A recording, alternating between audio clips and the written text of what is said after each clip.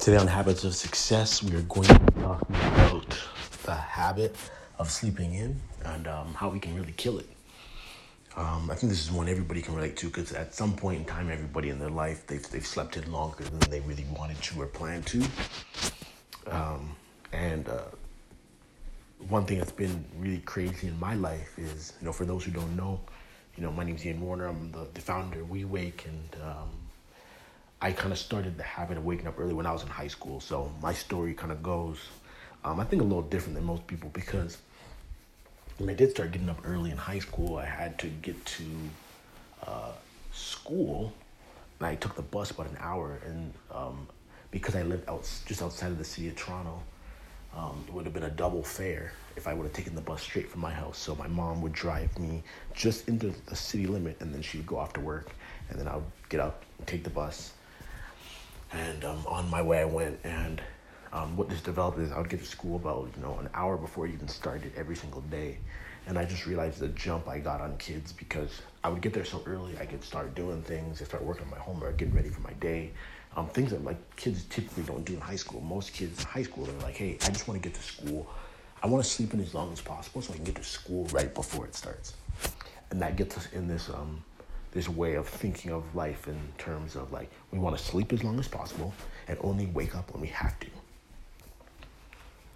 And we go through so much of our life like that. Sleep as long as possible and only wake up when we have to. But when you start to develop a passion for something, when you start to realize that in order to go and actually chase a dream, you can't do it sleeping all the time. Sometimes you have to wake up and go put in the work. And once you realize that, then your mindset changes to, I want to sleep as little as possible so I can get up and grind. Now, that's not to say that sleep's not important. For you, sleeping as little as possible might be sleeping for 7 hours. It might be sleeping for 6. It might be sleeping for 8. For me, it's 6 hours. So that's how I'm able to get up at 3:10. I realize that I can do it 6 hours of sleep, and I'm all right. And so that extra time I gain, to me, is worth it because I can spend more time doing different things and working on my business and working on WeWake and whatnot. So the first thing is just that you have to develop that passion. There has to be a reason for getting up. When you look at people who are depressed, a lot of people who are depressed actually sleep for hours and hours every day. They get more than the recommended amount of sleep, and the reason is they don't have a reason to actually get up. So when you have that reason to get up, that's the first thing. The second thing is then winning the mental battle. And when that alarm goes off or it's time to get up in the morning, there's always going to be that voice that's like, nah, come on, man. Why are you going to do this right now? Just listen, put your feet back in the bed, lie down. It's warm in here. It's cozy. We're going to get you all snuggled in.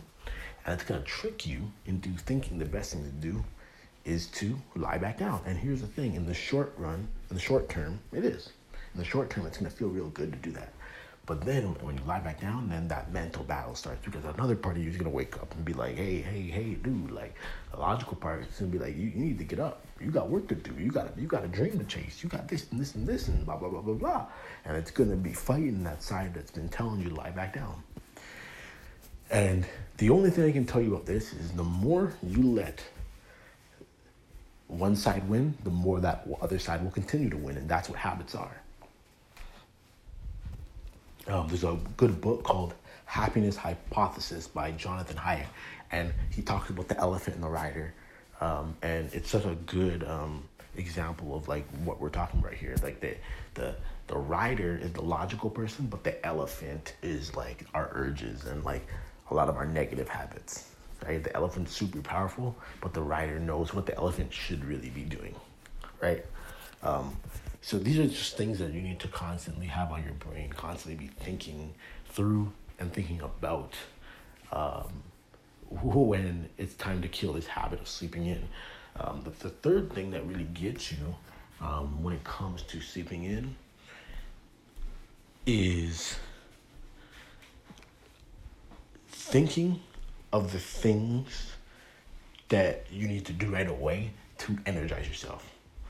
And a lot of times this takes having a mindset of not letting that initial feeling you have when you wake up dictate whether you get up or not. So here's an example.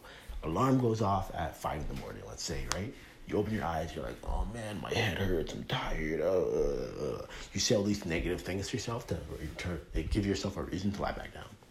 But what happens is when you just get up and you go drink a glass of water, you go do some push-ups, you go for a run, you come back, you start reading, eat breakfast, or whatever your routine is, right? You quickly start realizing, wow, like I actually feel pretty good today. And it's funny because that if you looked at that initial moment you got up, you didn't feel good. And that's that's how like long-term thinking works.